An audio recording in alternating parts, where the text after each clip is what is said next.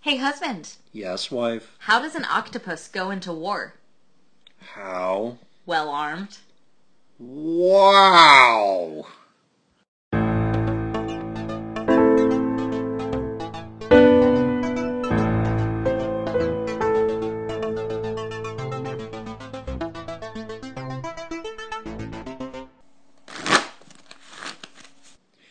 Hey everyone, welcome back to Random's Thoughts. I'm husband and that's wife. And that was a really weird wow. Was it? Was it though? You sounded like a 1950s cartoon. I'll admit I am trying to get weirder wows every time we do it. Okay. So I don't know. I see how decided that a few goes. episodes ago. All We'll right. see. We'll Okay. see if I can come up with ones. Anyway, so we're back for episode whatever with Yeah. our Gen Con recap. So we have joked in the past, well, the past year or so, that we were talking about Gen Con 2017 well into 2018. Yeah, And- March or something? And not just in the capacity of, oh, well, Gen Con, this happened at that, this deck did well, we're going to, we were still interviewing people in early 2018. Yeah. Which is obviously, I don't want to say a mistake, or I guess it's an error on our part. We really should have gotten to that sooner. We were new, the world was new, it was a new place, it was a new day. Was the world and new? We were not quite that organized. Was it, though? It was. Was I'm it? going with it. So, bottom line is, and the reason that we're bringing it up, is that we really wanted to make sure that this year we weren't doing the same thing and retreading the same ground. Yeah, so we wanted to get it, have Gen Con happen and be wonderful and try to unpack it as much as humanly possible and then hopefully move on with our lives. So, we're not saying we're going to, obviously, not talk about Gen Con. It's not going to go into a box and never come out again. But it is something that I think we'll reference going forward. We're going to talk about the various metas as we get into everything in future episodes than this one. But we don't want to drag it out and be the only thing that we're talking about. There's a lot of other things to discuss, and There's a lot of other things to There discuss, are. which is super exciting. So, point being is that we tried a different game plan this year, and you, dear listeners, let us know how you feel that went, because we tried to get everything out as quickly as we humanly could in the post-Gen Con weeks. Yeah, so we're still tired from Gen Con and it's, almost October. Exactly. So like I said, we're just trying something new. Let us know if you feel this format was a little bit better, if it's fast and furious is really what people want, or if they wanted, they preferred the more drawn out where we're still covering stuff, which is, a reasonable way to do it. Again, we're just trying something different. So we wanted to put that out there because we do have a couple other things to put directly in our listeners' heads that we'll get to in a little while. Yeah. But let's start with the news, wife. All right, well, the news helps provide both the future and the past. So, What exactly does that mean? well, because we're talking about our year a little bit, and we've had a lot of really cool things happening that's going to show the future. So we have... So the most exciting thing that we have is there's kind of a new situation happening in the WoW TCG group. Go ahead, wife. I'm not gonna. So we are talking to people through the year. We've discussed with people who've not only played the classic game, which is obviously what husband and I love, but people are playing core. People are playing all sorts of different versions of this game that we know and love. And there's an end. And there is a very it's not really a secret, it's a very poorly kept secret, that there is going to be a new WoW event. You could say the worst kept secret. Yeah, the worst kept secret So, in the WoW TCG is that... What wife is alluding to, not to step on your toes, wife, but there are other, we'll call them groups within the WoW TCG community, I guess is the best way to put it, because I was initially going to say factions, because, Horde versus Alliance, but that sounds directly adversarial. That makes it sound like they're feuding. It's like new places have been blossoming throughout the group, and we were the WoW tree, and now we have different blossoms on all the branches, but we're still one big WoW tree. Miss Pandaria was a long time ago. I know the card set just came out, but that sort of imagery is from a few years ago. Didn't work. It didn't. It totally No, worked. stop. Stop. I'm going to hit you with this pillow. Anyway, so point being is that we had already interviewed a few members of the Texas group that had run a core tournament a few months ago. Mm-hmm. There are plans in the works that Origins next year is going to be hosting some WoW TCG events, and word on the street is there may be some others in between now and then, or maybe at other cons. Yeah, there might be pickup games here and there. Cough, cough. If anyone is going to PAX Unplugged and is looking for some pickup games, cough, cough. Respond here. Yeah, we'll definitely hit people up if you happen to be at PAX Unplugged, but for the stuff that we're hearing is in the works, it sounds as though the efforts made and the tournaments that have happened through the Retro WoW banner, I guess we'll call it, have inspired other people to try and make their own efforts. Yeah, which is really great because we're getting more people involved, and I don't know, I feel like it would be unfair to Logan to say, Logan, you have to now organize like 7 events throughout the year. Man, I know you got a job, but look, you need to knock that crap off, and you need to go to every con and organize it now. I think everyone would, I feel like Logan would lose his mind, and I wouldn't blame him. That would be a lot of work for, not so much reward. Well, it's also, I think it's cool to have these other groups to be able to put their mark on the afterlife of the game. So you get the different flavors, you get the different tournament structures or organizational methods or however they want to do it. I mean, whether it's formats, because as we discussed, people are running core, maybe somebody runs contemporary, or please run some more classic, because we love classic. Yes, we do love classic. Yeah.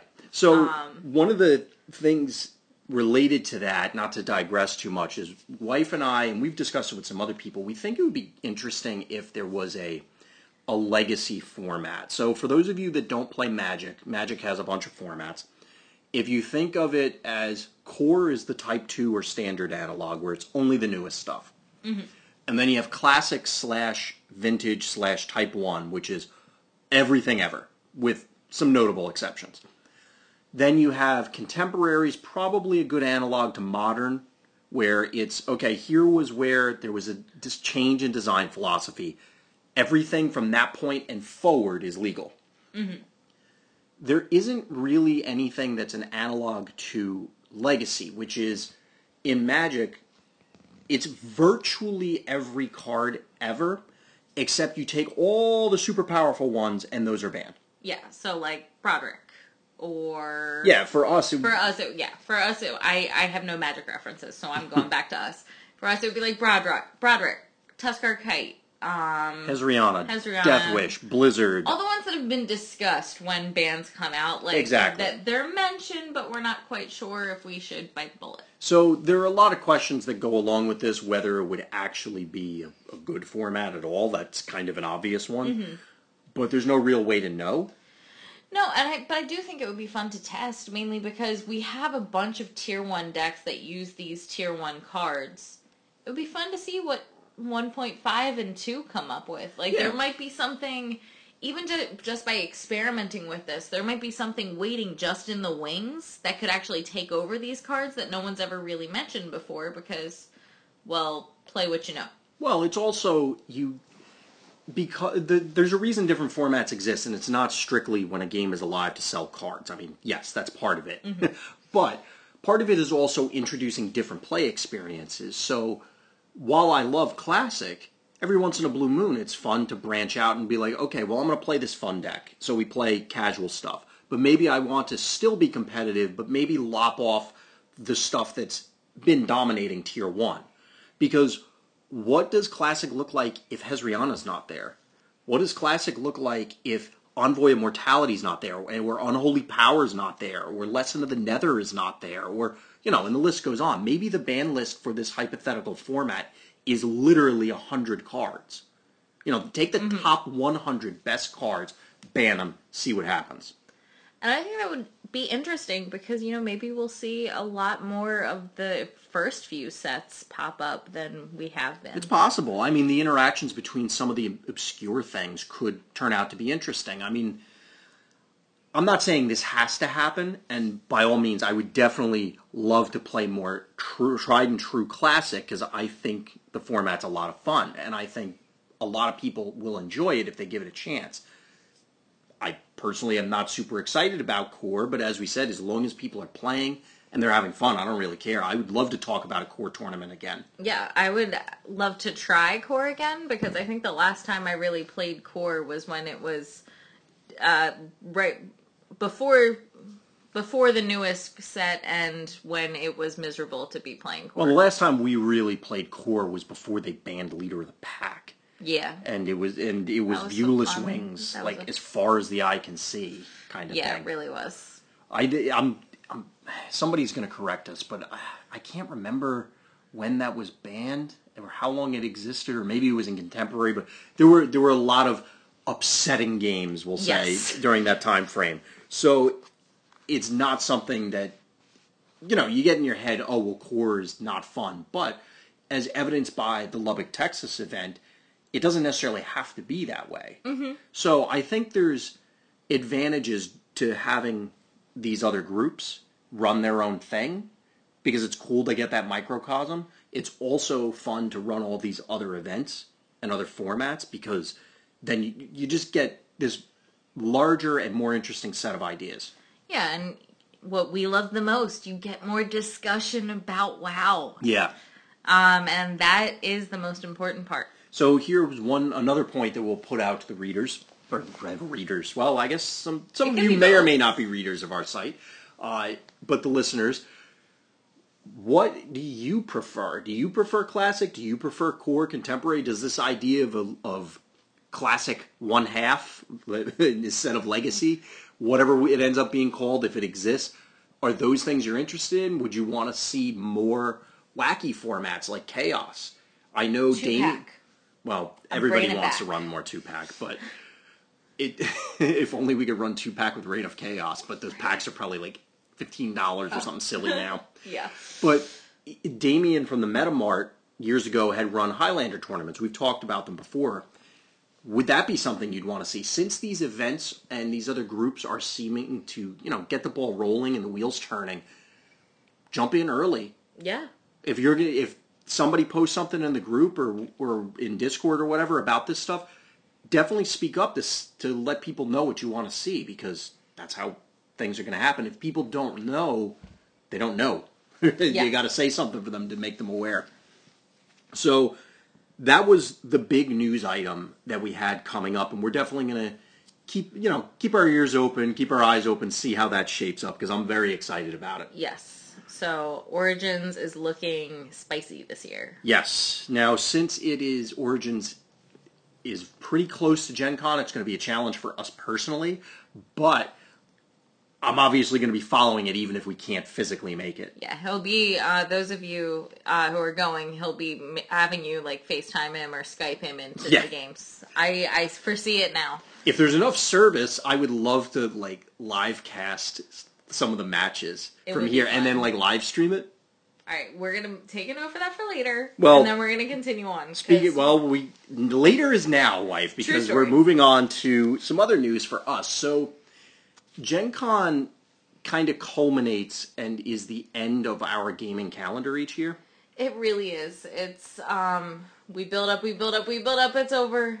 Oh, and we get some time to relax, and then we build up, and then it's over. Well, it ties into what we were just saying, that it's good that these other groups and other events are showing up, because while we do love playing at Gen Con and we love going to Gen Con, it does kind of suck that it's only once a year. Yeah, it's only once a year. It's far away, and many people have said, Gen Con's kind of expensive, and it's especially hard if if you are just really want to play WoW. It's kind of an expensive trip just to play WoW. Exactly. Now, that's not to say that you can't certainly find something else to do. No, there's a billion of maybe in the con, maybe not so much in the city. Maybe. Well, there are people going bar hopping in that city, which I don't understand. But what I don't understand is those stupid bicycle things.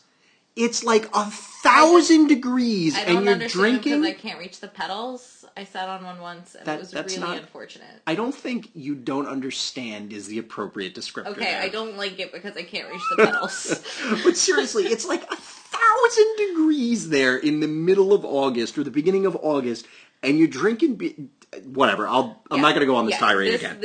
I hear this 3 times every Gen Con for as long as we've gone. But anyway, So- you could learn how to ballroom dance. You could learn how to tango. There's lots of things to do at Gen But Con. the point is that it is a challenge to go to Gen Con for a number of reasons. Yeah. And I can certainly understand why someone would actively choose not to go even if they wanted to participate. So it's great that things are showing up at other points in the year, in other places, because it gives people more opportunities to get together and play games. Yeah. So the reason we wanted to bring that up, as we said, Gen Con currently kind of is the end of our gaming year. We cool down a little bit at this point in time, and then it ramps back up in the next part of the year.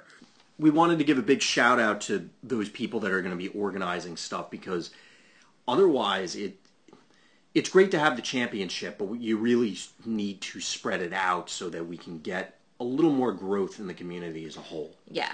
And hopefully all these events help grow the community just like Gen Con does, because we saw new faces at Gen Con this year. Yeah, it was great to get some new people, including our new guest writer, Woodrow, who's now the reigning champion. True. As well as some other people from his group that came out. It was great that they were able to make it. Hopefully we can get some more returning people next year. Or, as we said, grow into other areas. Other groups that we were participating in, such as the Harry Potter group, are taking the same tact, which is awesome as well. They are going to be expanding to run independent events. It sounded as though outside of cons themselves, just actually hosting an event, renting a hall or whatever, which is also great. Yeah, which is really exciting. A lot of them look like they're going to be taking place in the Midwest, which is fine because I understand that that's a hub for many of you who play the Harry Potter TCG. It is sad for those of us on the East Coast, but we will look on in jealousy. Well, there's always a chance that somebody's going to come out here and run something at PAX Unplugged for any of these games. It is true. There is the potential, and there are some other games that we'll get to later that hopefully are also going to have a presence at PAX Unplugged. Yes.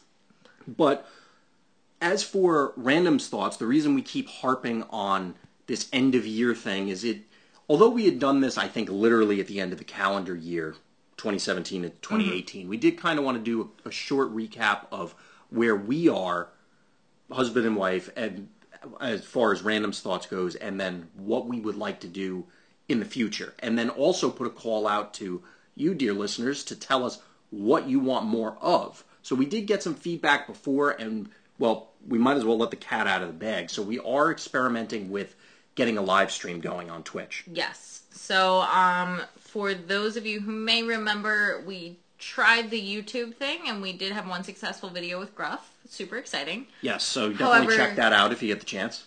That was a lot of work, and trying to do it with WoW kept breaking it. Well, the biggest issue was the software we were using. It just turned into a disaster, and it was just bad. We'll leave it at that. So we'll definitely just leave it there. But Twitch opens up a whole new avenue. As well as using the tools that are such as OBS that are typically used in order to stream, I think are going to make the back end a lot simpler for us. So hopefully, maybe in the future we could do video interviews and we'll live stream them, rip the video to YouTube, and then extract the audio and send that out as a podcast.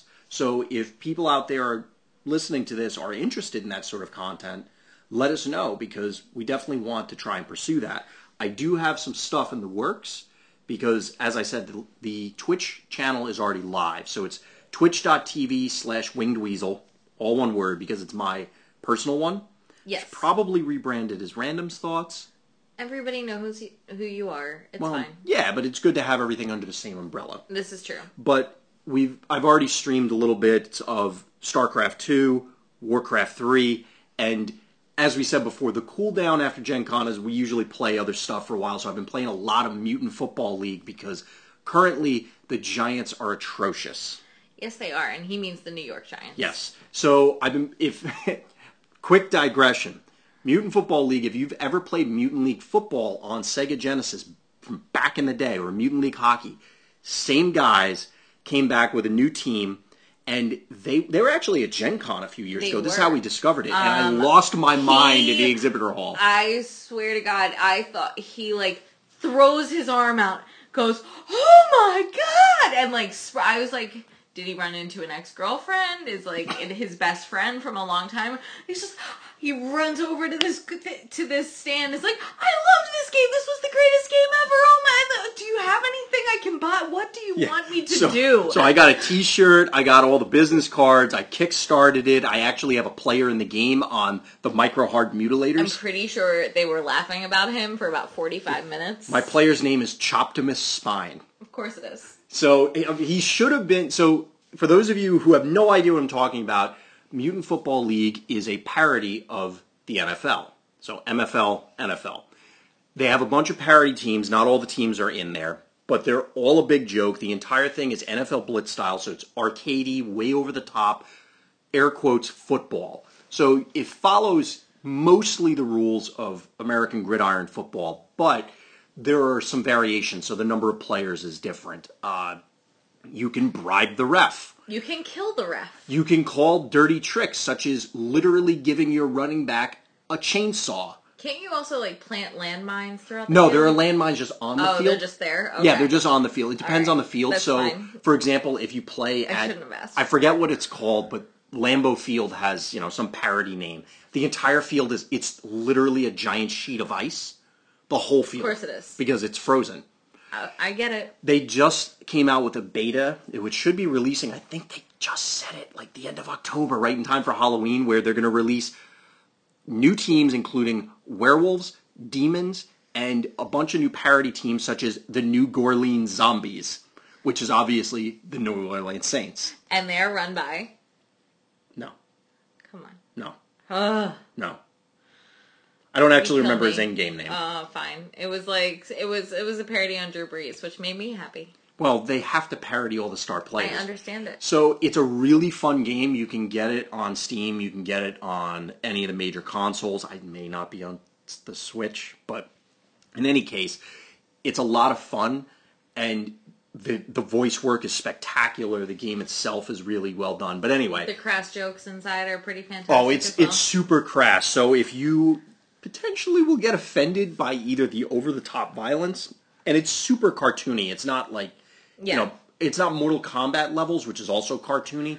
The Mortal Kombat, like the newer ones, takes it a step to, like that X-ray vision thing where you see what's happening inside the body. I don't like that. Yeah. I don't appreciate that in any way. This is not like that. This is, the spurts of red pixels everywhere. Yeah, it's super goofy. Lots of Montezuma's Revenge. Yeah, there's a very long joke about Montezuma's Revenge, which I won't spoil for people because it's hilarious. You have to hear it from Grim Blitzrow and Brickhead Mulligan. Those are the announcers. Oh, and Mini Brick, who's the mutant hobbit head that lives on Brick.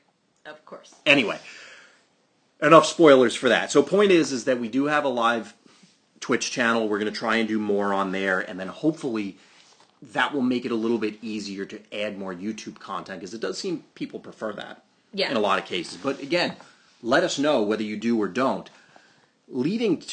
From there, we mentioned our guest writers, and we have two right now. So Woodrow, reigning WoW TCG champion, and Sammy from the Harry Potter group have been doing a great job. So shout out to them. Yes, we really, really appreciate your work, and it's really great to hear different people talking about these games other than the two of us.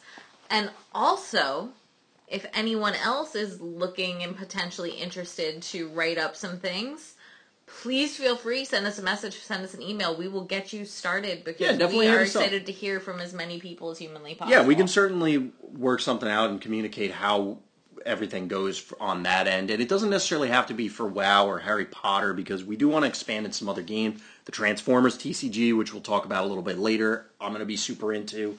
We're going to touch on Lightseekers in a few minutes as well. But that's another game that we're heavy into.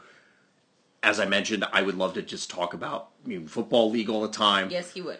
I would love to talk about Warcraft 3 and StarCraft 2 all the time. But anyway, enough side digressions. So, bottom line is, definitely hit us up at any of our usual contacts if you're interested in either contributing or if you'd love to hear more about these things, because, we're doing this for fun. We're going to be doing it anyway, but we might as well produce stuff that we both enjoy and other people enjoy. So, moving from there, we also wanted to do quick Gen Con recaps so that we aren't talking about it, like we said, from now until next June. Yeah. So we'll start with WoW. What are your thoughts overall on how the WoW event went down this year, wife? I think the WoW event was great. I will admit, like I've said before, by the time the WoW event happened, I was dead on my feet and falling asleep as I was you playing. keep doing that stupid 5K. I like the 5K. Stop harping on the 5K. Well, then you can't complain. I'm not complaining. You're am just complaining. No, I was stating the fact that I was moderately delirious. However, I did have a lot of fun playing, even if husband destroyed my breakers. Yes, I did kill everyone's breakers because I did terrible. So I mentioned it in the day of recording, I guess we'll call it, from when we were physically at Gen Con. We got back to the hotel room. I played terrible. I made a poor deck choice, and I hope nobody, I was a little upset with myself, and I hope nobody interpreted that as me being upset with them, because I was just disappointed in myself for how I played and how I did. Yes, he internalizes things real good. So, in retrospect, I because we were preparing for the Lightseekers event, it definitely influenced what we were playing for WoW and for Harry Potter. Because we had thought we pinned down what we wanted to do for those other two games early on, and then we were going to focus on the live game because there was a lot of money on the line. Yes. And it turned out so our game plan initially was in January, we were going to be testing the hell out of these other games. And then we'd solidify it by, a few months after that, and then when we got close, we'd be testing Lightseekers, and then right before Gen Con, we'd go, okay, let's run through our other decks again, just to get a better feel for it since it was some time removed. For me personally, my deck started doing so terrible that I shelved it at the 11th hour for something I played a couple years ago, and I definitely should have audibled out of it, but I should have audibled to something else. Yeah. I had two options, and I stuck with one of those two options. It wasn't the best choices in the world, but I liked it. So I was originally going to play basically Google Shaman with Murkdeep, who is the Murloc Shaman. Yeah, he's obsessed with Murkdeep. Well, no, I'm obsessed with Signet of Manifested Pain. So here's one of those cards that I don't know if it would meet the ban list of our hypothetical classic format, because in Throne of the Tides and other sets, there were a number of cards that cared about what the race and or class of your other cards was. Well, prior to that, there weren't any Murloc heroes. There weren't any Ogre heroes. There weren't any Naga heroes. There weren't any of these things. But each of those have at least one class, Shaman in some cases, Mage in others, that can play Signet of Manifested Pain. So guess what? Murkdeep's flip means that Signet of Manifested Pain only deals 1 damage to you because you're going to heal 1. And it deals 1 to your opponent. Oh, and you're making all these Murloc tokens. Oh, you're playing Google Shaman, so you can Ancestral Awakening out Swift Eye, who is a base 0/0, but gets +3/+3 for every Murloc ally and hero you have. So odds are he's coming out as a minimum 9/9. And then if you have a Signet and you make another token, he's a 12/12. Yeah, it gets ridiculous pretty fast. And if they Hezriana it's like, oh, who cares? She gets pretty much nothing. Yeah. It had a lot of, and Gobbler was going to be my sweeper. It gave me an excuse to run Murgle, or whatever he's called, the promo Murloc. Yeah, so basically it was goofy stuff that you don't get to see, making it ridiculous. But it was so close, so maybe it works in this hypothetical format, but it just started rolling over. It has a bad time against werewolves, and it had a bad time against a bunch of other stuff. So I was going to audible to Pants or Boomkin, and I decided to play my Scourge deck. It didn't work out. Bottom line is, it didn't go well. No. For me, personally. The only other thing is I thought it was a little odd that we only did 3 rounds. Yeah, that was a little rough. I think I could have redeemed myself and maybe not hit top 2, but I definitely would have done better. Well, possibly, because you would have played... did you play Nathan? No. No. You probably would have played Nathan because he won against Woodrow in the Swiss rounds. And if you won there, you probably would have top 2'd. Yeah, so that would have depended. I don't remember exactly how it broke down, but in my head that makes sense. But I might not have won my Sylvanas Vinyl Pop, so I'm okay. Well, that's true. I'm Silver okay linings. where I am. I did all right playing, and I got a little door prize. And those of you who know me, I like merch better than I like just about anything. So the only other thing that I thought was a little disappointing is that nobody was brave enough to play monks. This is true. I did get to play in like a side round with Logan. He played a monk deck against me real quick, but then we had to stop mid game because it was time for the next round, which was disappointing. Yeah, I was, like I said, I was disappointed that nobody tried it. Now, granted, the monk set as it stands, and this is from the people who designed it, they had intentionally kept the power level a little lower, which I personally feel was appropriate. Yeah, especially for the first set. You're building the base for monks. I think it would be and would leave a poor taste in everyone's mouth if the first player made set came out and it was twice as powerful as Scourge War. Yeah, I think that would rustle a lot of jimmies. And bottom line is I think it's okay. I was a little surprised that no one played the aggro monk with...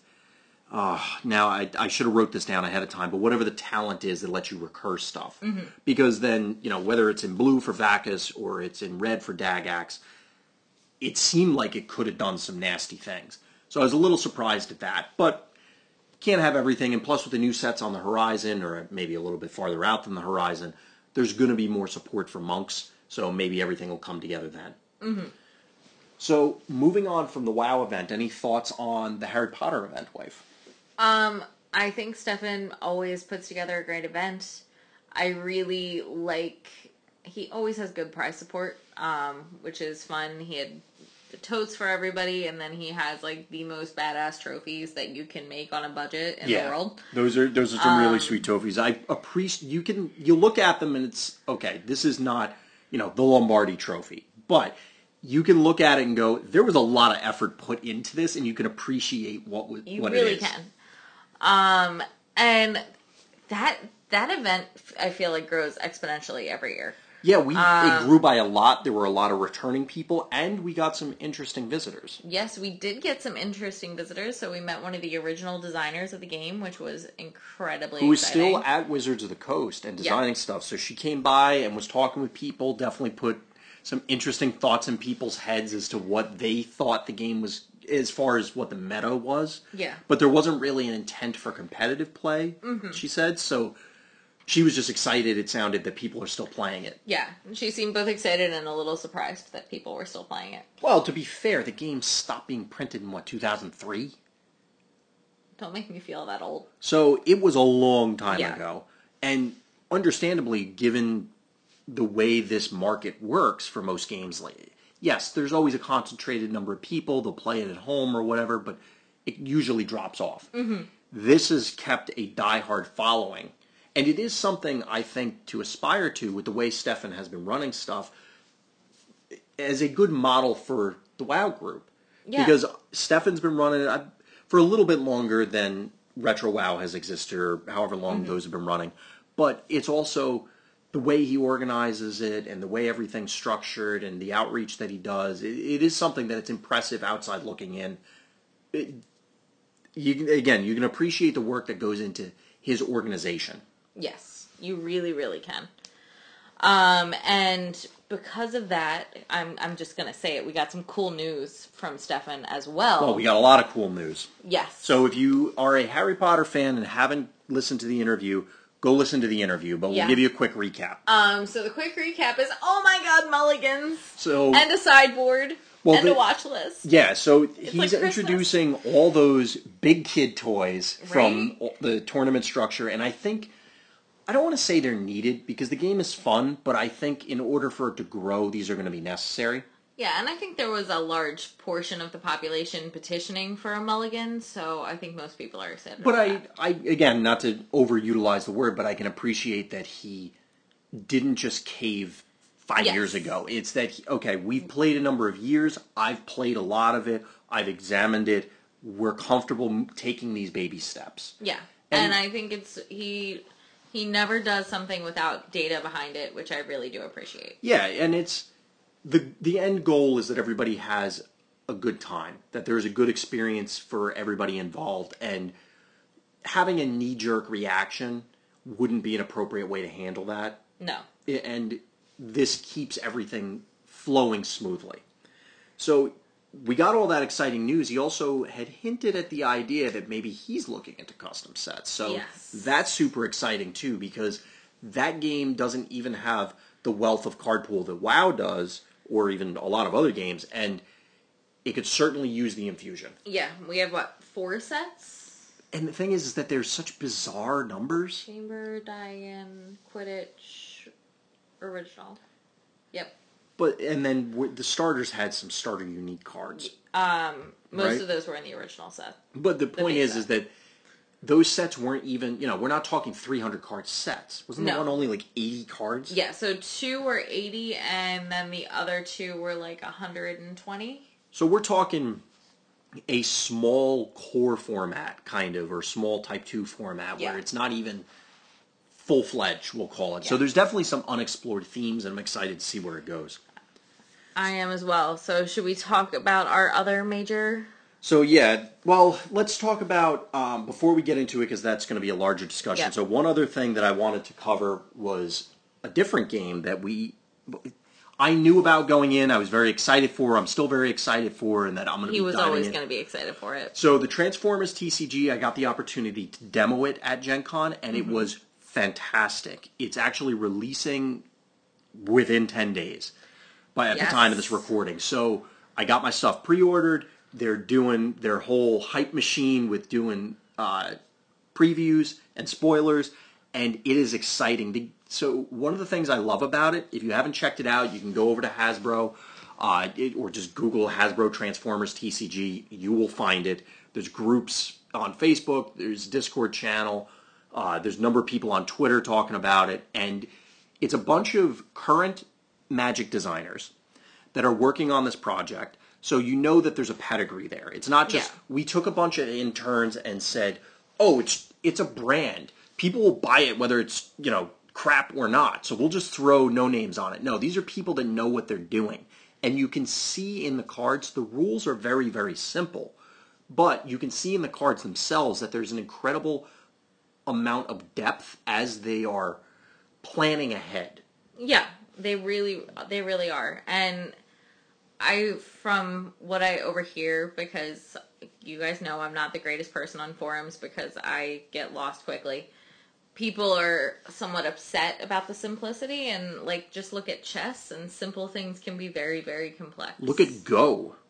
So Go is an incredibly deep game. So in general, in game design, there's a difference between complexity and depth. Just because something is super complicated doesn't mean it has a whole lot of strategic depth. And similarly, just because something is simple doesn't mean that it can't have a whole lot of strategic depth.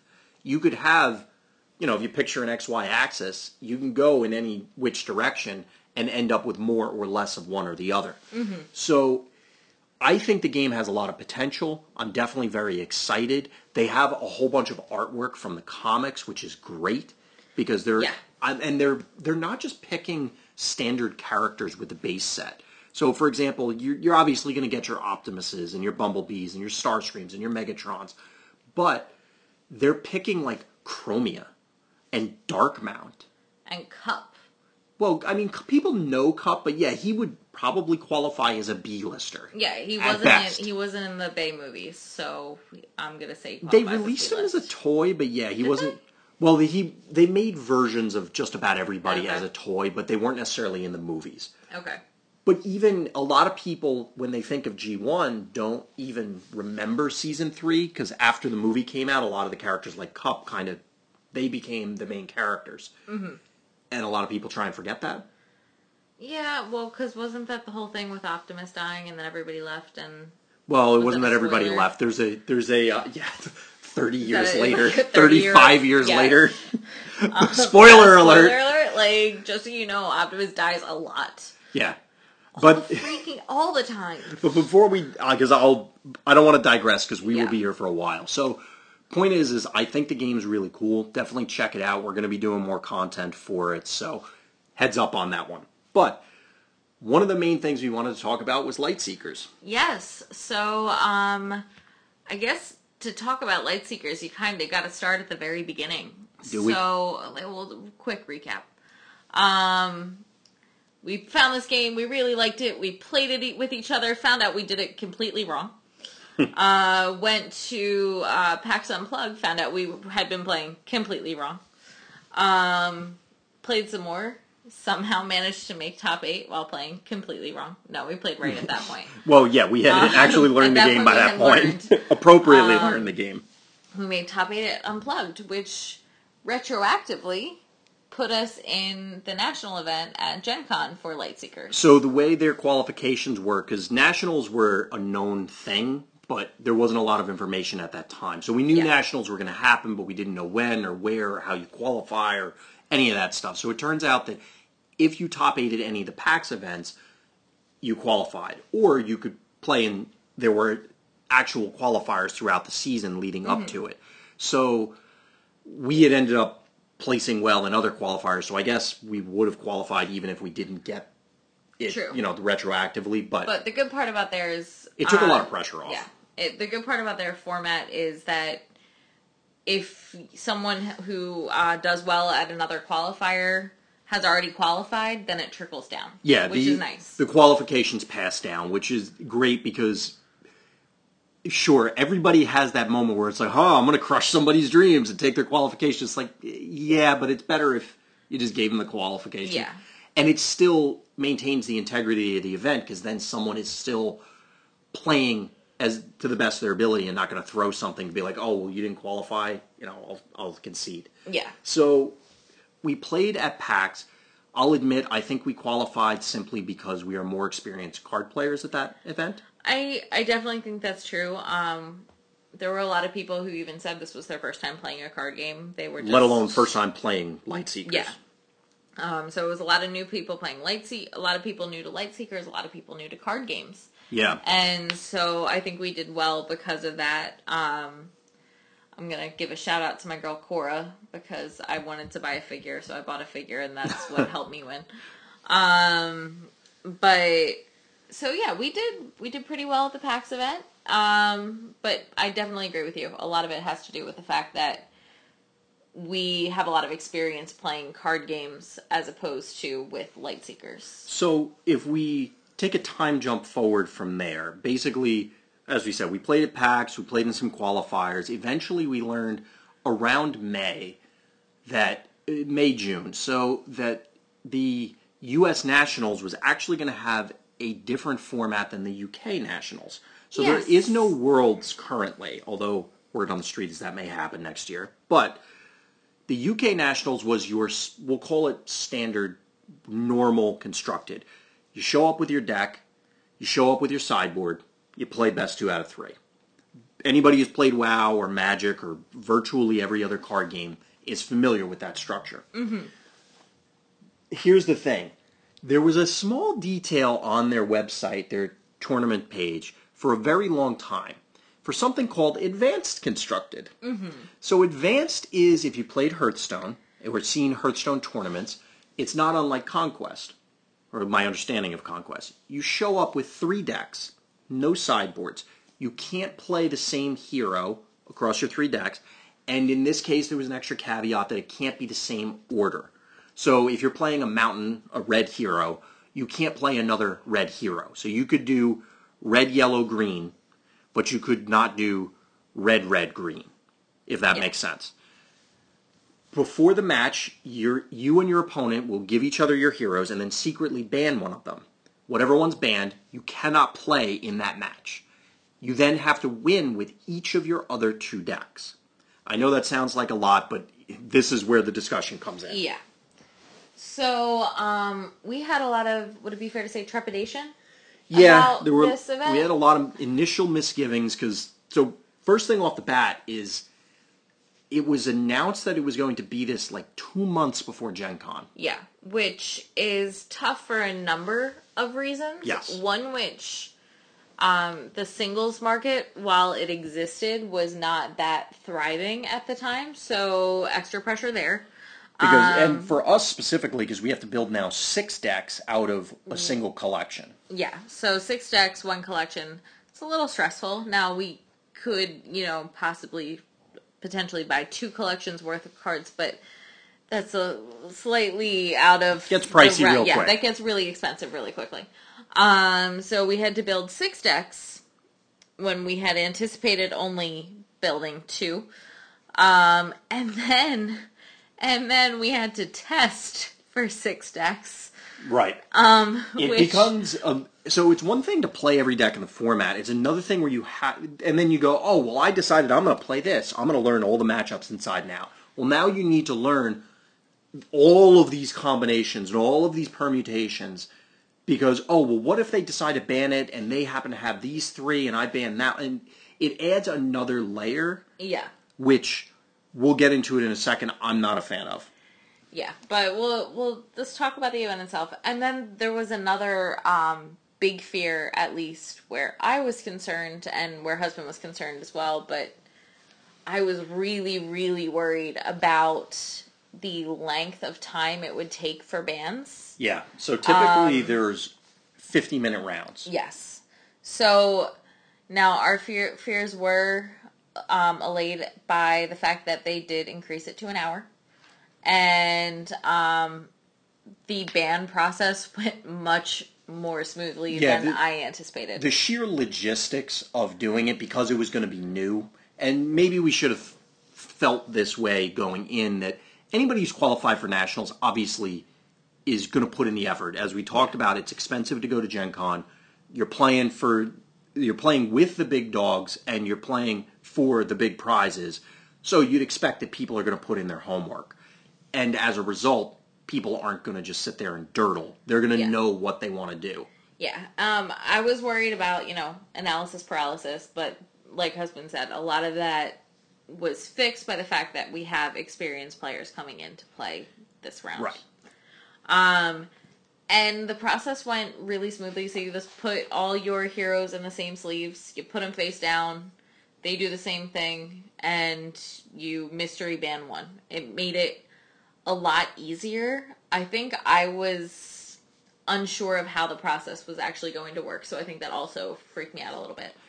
But husband thankfully was able to play in a advanced event before Gen Con, so I didn't go into it as panicking as much as I think I would have initially. Now that brings up a good point though, wife. So as we said, it was going to be a different format from UK Nationals. Okay, fine. Formats are different. Other games have done, one's limited, one's constructed. Yeah. Whatever, that's fine. One of the issues I had going in is that this was the first, and at the time of the announcement, the only ever advanced constructed event. Which... Now, I get it. It's exciting from the outside looking in, because it's like, what are all the, the top players going to do when they get thrown into this scenario where there's no data to draw on? Personally, I hate it. Yeah. I don't like it. I like to do research. I like to prepare. I want to know. And I didn't feel comfortable going in at all to this. It was really hard feeling like a guinea pig going into Nationals. That's exactly it. It was, you really felt like it felt almost like we were all guinea pigs going into Nationals. Now, again, from the outside looking in, it's a great hype mechanism. You can make all these arguments about how it's a great format, which we'll get into in a minute. I understand why it was done the way it was done.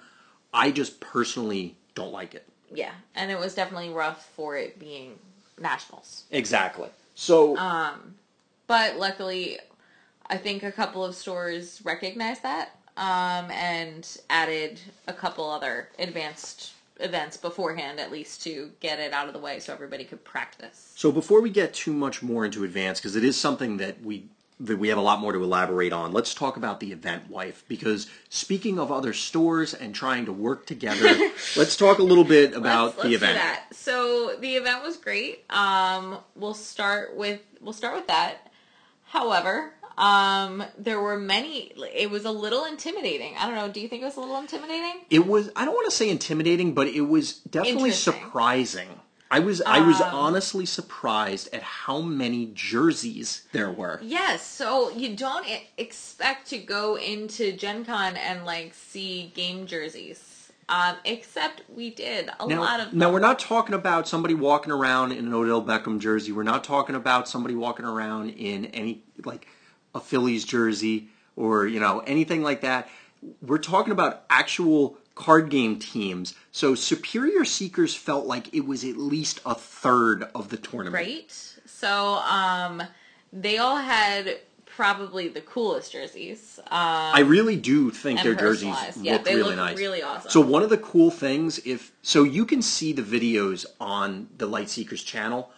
Obviously, Draedalus was on there somewhat. Dr. Atlas. Just a little bit. And I'm sure some of the other Superior Seekers were on camera. I'm not sure exactly who. But each of them had their state on the sleeve. That was I thought that was really cool. I forgot about that until you just mentioned it, and that was incredibly cool. Now, that wasn't the only team that was there, though. No, there were many teams. I felt a little outnumbered. So, spoiler alert, Stupnik ended up winning the event. Yes. So he avenged his loss of the previous PAX to Dr. Atlas, or Dr. Atlas, and his team, for his store, came out in force as well. Yeah, they had, I want to say at least 6, maybe more. So there was a significant... we'll talk about the teamless people were vastly outnumbered. Yeah. So we'll speed forward a little bit, but day 2 for the top 16... I think there were 3 of us who were not team members. Yeah, and everyone... So there was also... Maybe 4. We'll call them a team, but they weren't wearing jerseys. The White Wizard team. They were even more intimidating. Yeah, so there was a group of players that I think were all White Wizard employees. They produced Star Realms and some other games. And they were all dressed to the nines. Straight up dress shirts and ties, and they looked professional. They looked like they were coming in to take names, and I was a little intimidated that they were going to take mine. So, yeah, and they looked sharp. This isn't meant to be insulting, so nobody take it that way. They look sharp. But there was one with a ducky tie, which PM me, because I want to know where you got that. So, but it is something abnormal. You don't typically, people show up in, X-Men t-shirts, or I'm in my Transformers gear, or whatever. It's gym shorts or jeans or whatever. And they are dressed up, and they look sharp. So it was definitely interesting. Shout out to them for that. Yes. But speaking of them... Yes, they created the Talk of the Town for the event. So for our WoW listeners out there, we always refer back to 2011, I think it was, for Vegas, again, U.S. Nationals, where 2 independent teams happened to break the format. Yes, they did. With different decks. Mm-hmm. So the Jim Kandazoika's team had thought that they did it with Spider Solitaire. And that deck is nuts, and probably is ultimately the better overall deck. But Tim Batow, with his creative mind, came up with the nuts in Bunnies, where it's a hyper uninteractive combo deck. Well, jumping back to Lightseekers, it wasn't a combo deck. I mean, I guess it was a combo deck, but it's really a prison lock deck. Mm-hmm. And the White Wizard team kind of skirted the rules, and this will lead into our further advanced discussion, but they kind of beat the rules of advanced by playing effectively the same deck 3 times with 3 different heroes. So what did the deck do in a nutshell, wife? So in a nutshell, the deck didn't let you do anything. That was the plan of the deck. So they had a series of lockout cards where you couldn't play cards, you couldn't discard cards. You couldn't draw, you couldn't attack, you couldn't and you couldn't buff. And you couldn't buff. And then there was, so you pretty much just passed your turn. So to elaborate on that for our WoW or Harry Potter people that may be listening, so you can't play equipment, allies, or abilities if you're playing WoW. Or if you're playing Harry Potter, you can't play spells, items, or locations. Yep. So the way Lightseekers works is not all, but most of your permanents are on a timer. Eventually they run out and leave play. This entire deck was designed around playing these lock pieces and just looping them forever. And ever and ever. Once every 4 or 5 turns, you'll damage your opponent and then just start the lock all over again. Yeah. Or run them out of cards. Yeah. So that does take a while. Yes. And it's also not a perfect loop because there is every few turns going to be a small break where you could potentially get through. And we'll get to that later, but that's what saved my life a lot. So we don't want to harp on the deck because ultimately there was a set that was released right after Gen Con, which obviously wildly changes the format. And then also there were some rules changes, major rules changes that came in. And what's funny is those rules changes were coming in from, they were announced months in advance. Yeah. But they just happened to murder this deck, which is good. And I don't think the designers had this deck, at least specifically, in mind when they were making these rule changes. There were rules changes that definitely needed to happen. But then it was kind of fun because the designers do come to all the events. It was fun watching their faces as they were like, what is this deck do? Oh. Which is kind of the reaction everyone else had. Yeah. People sat down across from it and... Well, I don't want to mention that part because we'll get into it in the discussion about Advanced. But the deck took a lot of people by surprise, naturally. Yes. It especially took people by surprise when you were basically playing against the same deck 3 times, given the nature of the format. And I have to give them a shout out because I really, just like Bunnies, and just like Spider Solitaire, although Spider Solitaire to a lesser extent, because that one's a little more interactive, but I can appreciate that they found this loophole, essentially, in the format. I really can, too. I had tried to build something very similar, actually, and this is not I'm just as good as them. No, I had tried a similar deck with a different hero, definitely not across 3 factions like they did, and I could not... It was close, and I said, there's something here, but I don't have time to figure it out. We'll just play decks that we know. And it ended up being, that idea definitely works, so it's awesome seeing it. At the same time, I'm very happy that it is going away. Yeah, so for those of you who played the WoW TCG, because we did discover at Gen Con that there is a lot of crossover from people who used to play WoW and now they were looking for another bright spot in their lives.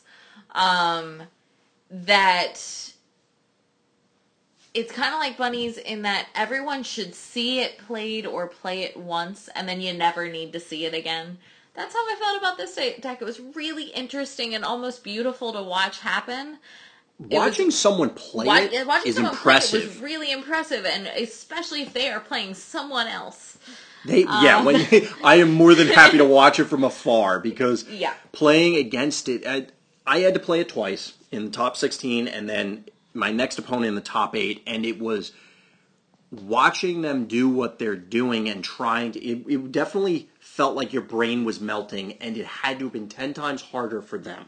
Yeah.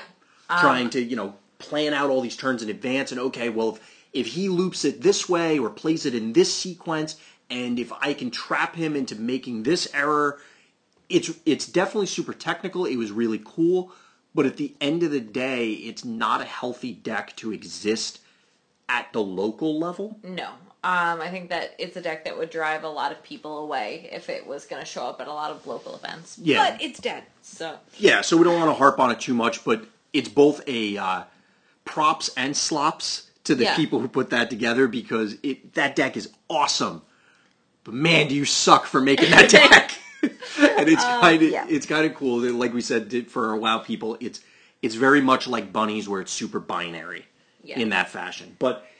let's talk a little bit about Advance. So one of the things that I think helped this deck exist was Advanced. Yeah. If there was a sideboard, granted, I don't think anybody knew this deck existed coming in, except for the people building it. But there is the potential that a sideboard card that you're running would overlap and defeat this. And that's one of the advantages. And I get that people would think it kind of stifles creativity because, you can just board these cards. You don't have to worry about it. But it's kind of an addition by subtraction. I don't know that the game is better by having a deck like that in the meta, and I think the fact that, okay, well, you could beat it once, but they're running the same deck 3 times, essentially. You're not going to beat it 2 more times if you aren't running whatever that key component is. I think Advanced, for a number of reasons, encourages super linear decks. So if you're playing Magic, think Infect or Dredge. If you have the answers, great. You blow it out. You don't have the answers, you're taking an L. Yeah, there was a lot of feeling of almost rock, paper, scissors going into this event. Now, part of that was a function of the card pool. Let's face it, there were only 2 sets. Yeah. It was set 1 and set 2, and that's it. So there was a limitation and a ceiling on, oh, well, I got this really cool Grimus idea. Okay, well, there's like just straight up not enough support for that hero. But I think Advance worked a lot better than I was anticipating. Yes. But I won't say that it's my favorite. I really want sideboards, and I like playing single deck. Personal opinion. If you've ever, and this is from, several years ago now, I think it was right around when Hearthstone was coming out of the beta, or when they first started the tournament scene for it, Brian Kibler of Brian Kibler Gaming had his really cute puppy. Had done a video explaining why he didn't feel Conquest or the multi-deck formats were great for storylines. So people watching the game, and I agree with a lot of those points.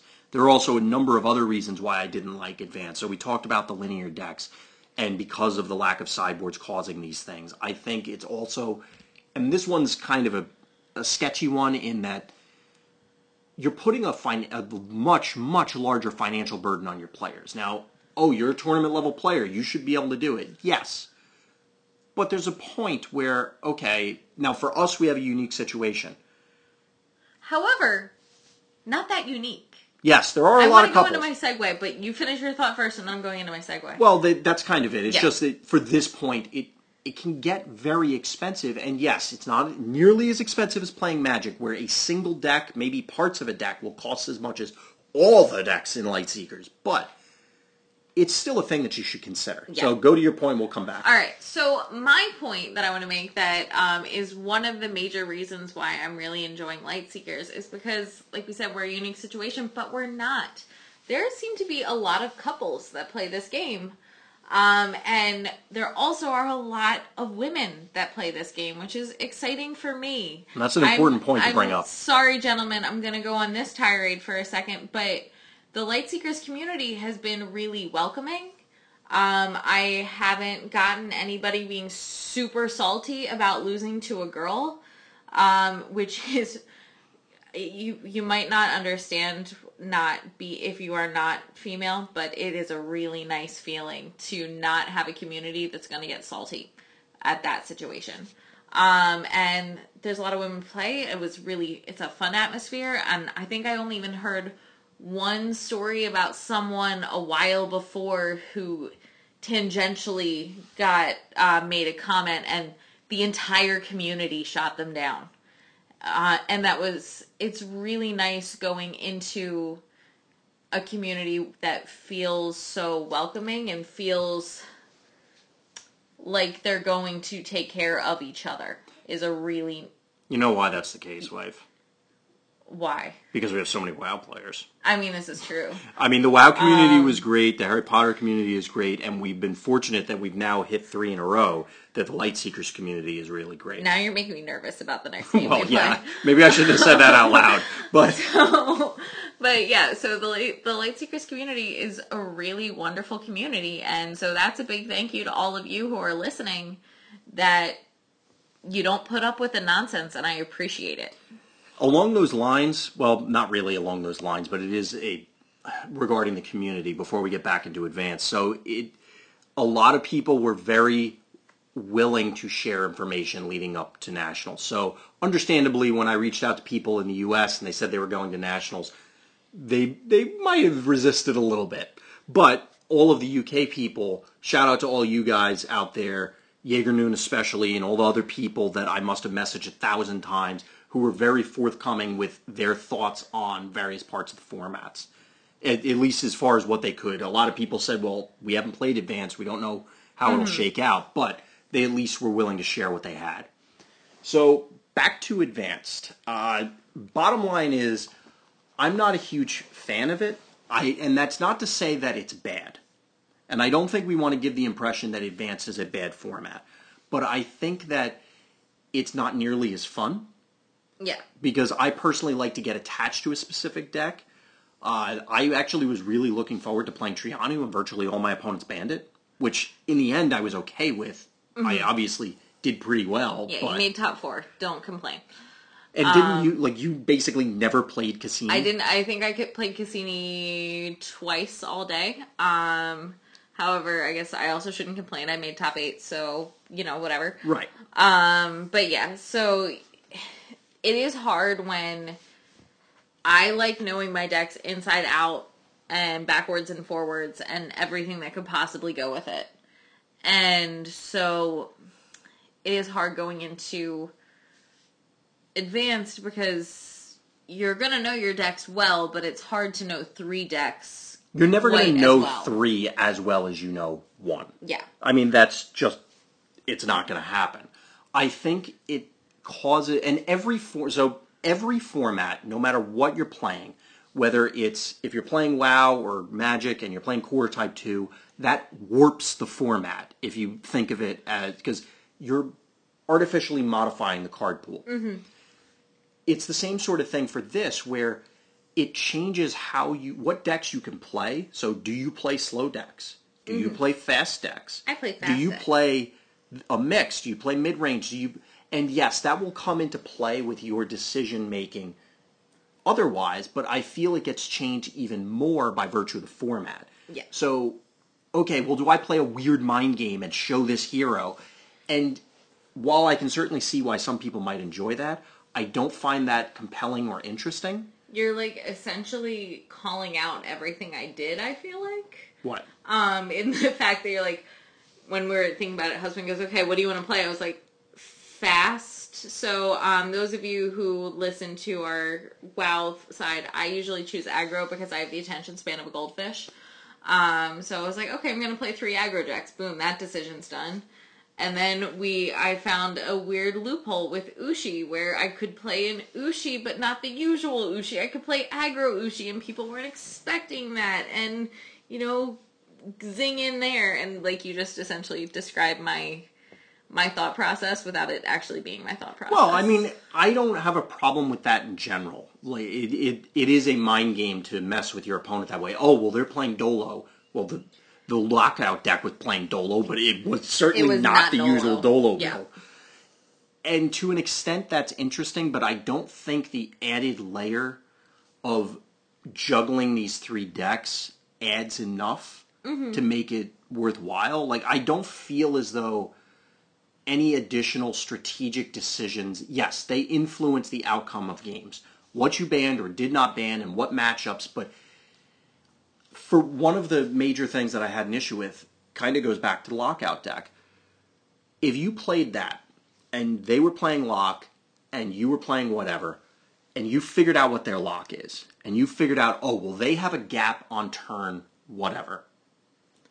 Guess what? You can then, in games 2 and 3, try and play around that. Mm-hmm. By virtue of the way this format functions, you cannot do that over again because you're playing a different deck. Or they're playing a different deck if they want.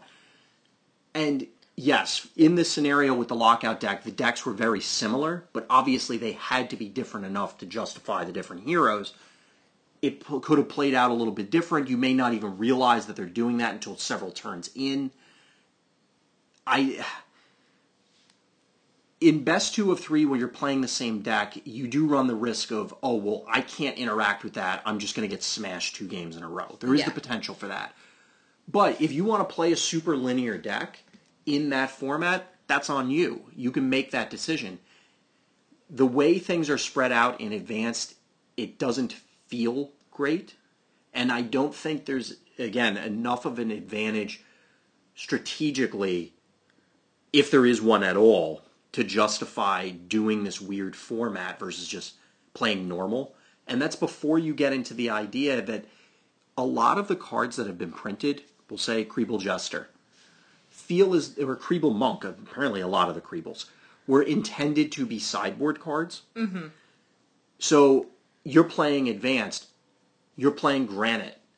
Oh, well, they happen to main deck Kriebel Jester. I guess I lose.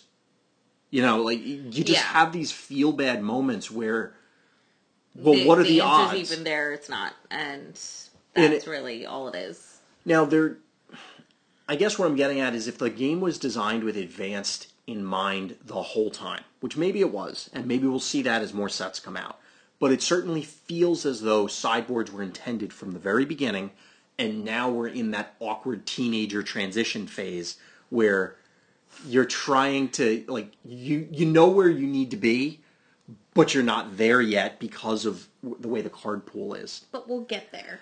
Positive thinking. Last point I want to bring up on it is local versus tournament. So now there's a big disconnect. If, let's say, and I don't know if this is going to be the case, but let's say every major tournament from here on out is going to be advanced. There is zero chance you can successfully run advanced consistently at the local level. You can't expect people to, like we talked about, cost reasons. So you're talking about somebody who may have a family, you know, they only get to play once a month, and now you're asking them, let's say they did go out and buy a top tier deck, say $150. You're now asking them to drop $500? And that's really rough. Especially because, at least at our semi-local level, which is really fun, except they're an hour and a half away, so we don't get to go as much as we actually would want to. We see a lot of kids playing this game. Yeah. Ain't no way you're going to convince parents who may or may not be gamers to drop that much money on decks. Yeah, at least initially. It's just not a reasonable ask. And if you do, teach me your methods for convincing them, because I want to know. But even aside from the cost perspective, just the sheer logistics of doing it, and then what happens when somebody shows up and they go, oh, well, I forgot I have these two decks, or, you know, whatever, you ban something, I literally don't have a, you know, I was hoping you wouldn't ban that because I don't actually have a deck. There are logistical problems at the local level that wouldn't come up or wouldn't reasonably come up at the high tournament level. So now you have this disconnect of, oh, well, I want to go play in a tournament. I want to, you know, go to PAX and play with the big kids. And it's a totally different thing. Yeah. It's, you know, and it sounds silly, but think about if your local store, you always play Constructed. And it's, all right, I'm going to go to this tournament. It's draft. What the hell is draft? Yeah. And it's just learning this whole new thing. Now the jump... Funnily enough, that happened to me once. But it shouldn't be as much of a jump from regular Constructed to advanced, but at the same time, it is still a gap. And I don't know if that's good to have that. Mm-hmm. And if you're only going to do it once in a blue moon, so let's say instead of having all advanced at major tournaments, it's only, you know, once a year, that's also really weird. Because it's, oh, well, only this event? So for the diehard advanced enthusiasts, they don't get to play it much. And for the people who don't like it, it's like, well, I don't even want to play it. Yeah. So it creates this weird thing. I don't know. I mean, maybe at the end of the day, it's not a big deal. But... Yeah, we'll see how it goes as the game grows. But hopefully it all works out. I do have a lot of fun playing Lightseekers. The event itself at Gen Con, I had a great time playing. Like we said, it was a little intimidating walking into a bunch of jerseys. It was even more intimidating being like some of the only ones not on a team on day 2. I think there were like, not wearing matching shirts. I think there were like 3 of us on day 2 who were not part of a team. That was exciting. It was my first time being a feature match. It didn't go well, but it was my first time being a feature match. Yeah, as a family. Well, your only feature match was when you got knocked out. Yes. The only way to make this there's no way to make this not sound like I'm a choke artist, but I usually don't do very well on feature matches. My deck decides just not to show up. But I managed to win my first feature match. You did. And that was against the lock deck, too. Yes. So then I played another one off stream or off camera, and then I got knocked out by the eventual champion. So I'm okay with that. Yeah. That's fair. So overall, like Wife said, the event was a lot of fun. I think it was pretty well run. I don't think we really need... So for personal selfish reasons, I am a diabetic, and the lunch break that they had was helpful. Yeah. But by the same token, I don't remember the last time I had a lunch break, like a non-Light Seekers event, because it seems to be a common Light Seekers thing. Yeah, it definitely is a Light Seekers thing, and I don't think I've ever seen that before, ever. No. Yeah, like, I remember going to a WoW event, and I think it was Worlds in Georgia, and I think you started the player meeting was at 9:30 a.m., and I don't think you stopped until like 11 o'clock at night. Well, it wasn't Worlds, because that one I drop? Yeah, I think I dropped at 3 and 3, so that one would have been quicker. But like Vegas, we were there, and we were there all day. It was like 15 rounds. Yeah, and yeah, it's I appreciate what they're doing. It's definitely a cool thing. I think at this Gen Con it probably was fine because at that time they were doing the cosplay parade. Yeah. So it probably would have been disastrous anyway to try and yell over, when they're calling things out, to yell over anyone. Oh, as an aside, speaking of things that worked out better than I thought it would, the in-app pairings and stuff worked out way better than I anticipated. Now, this is also, they do a really great job for people who don't have phones or don't have service. Yes. And they really did an excellent job this time. Yeah, shout out to the Light Seekers crew, because... Shout out to the Light Seekers crew for many, many things. Well, yeah, so we've said it before, but it deserves repeating.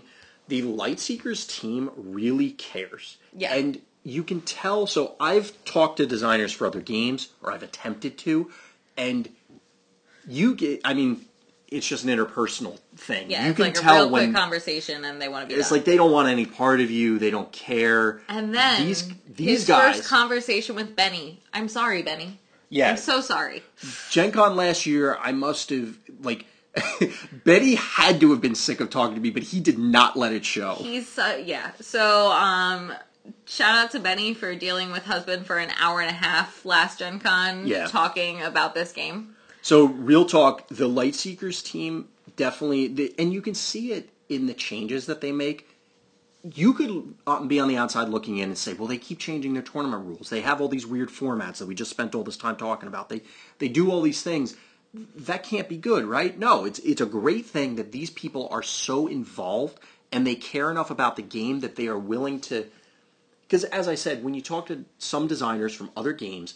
They blow you off. Well, there's an ego part of it. It's who are you? It's my game. I know what I'm doing. The Light Seekers team... They definitely know what they're doing. It is their game, but they are willing to at least listen to feedback and say, well, our players are saying this, and then evaluate it, and then make a decision. And maybe they don't do what the players say or want, but they are willing to make a change if they feel it will better the game. And they discuss the reasoning behind their decisions, very frequently. Like, we were talking to them, and they said, well, we can't do that because of X. And I think that's another great thing because it's a very open group, and they say, yeah, we understand that you might see that way, but here's the reason why this might be a better idea. Yeah. And so that also shows that they're not going to cave to everything the players want, but they're going to listen, they're going to evaluate, and they actually use logic. I love it when people use logic. Yes, it is very true. And it boils down to they seem to be personally cool people, and they definitely have a head on their shoulders when it comes to the game design, so they know what they want to do. And it's a great thing to see in a game that's growing. Yeah. And that's the thing, is that the game is growing, and that's the main reason that I voiced a lot of those concerns about Advanced, is I would love to see the game grow. The game is a lot of fun. So let's keep it growing. So, and speaking of growing, yes, new things with the game, it's not terribly new at this point in time, but there's an app, guys. I know most of you know that, but there is an app to play this game on your phone. And the new set is going to be in it probably by the time this goes up. Probably. So all of that is really exciting, and it's a fun thing to do, especially at 3 o'clock in the morning when you can't sleep. It's free to play, kind of like they usually are, but it plays really well. It makes learning the game much simpler, and they're pretty generous with card acquisition, too. Yeah. So when you first start out, you get a pretty good base, because you get, basically, you do the missions, you get a starter deck for everything, and it's halfway decent, and, there's now ranked play, which is really cool. I haven't really done much of that yet, but it does look really exciting. Yeah, so there's a lot of awesome things and exciting things in the Lightseeker sphere. And I really am excited to see what comes next, and I'm excited to see what happens. Yeah, I'm definitely looking. Unplugged. That's what I'm looking forward to, is seeing what they want to do, because I'm hoping they announce, since that's going to be towards the end of this calendar year, what next year is going to look like. Because I think, if I remember correctly, Unplugged is their last thing on their tournament series for this year. So they still have some ARGs coming up.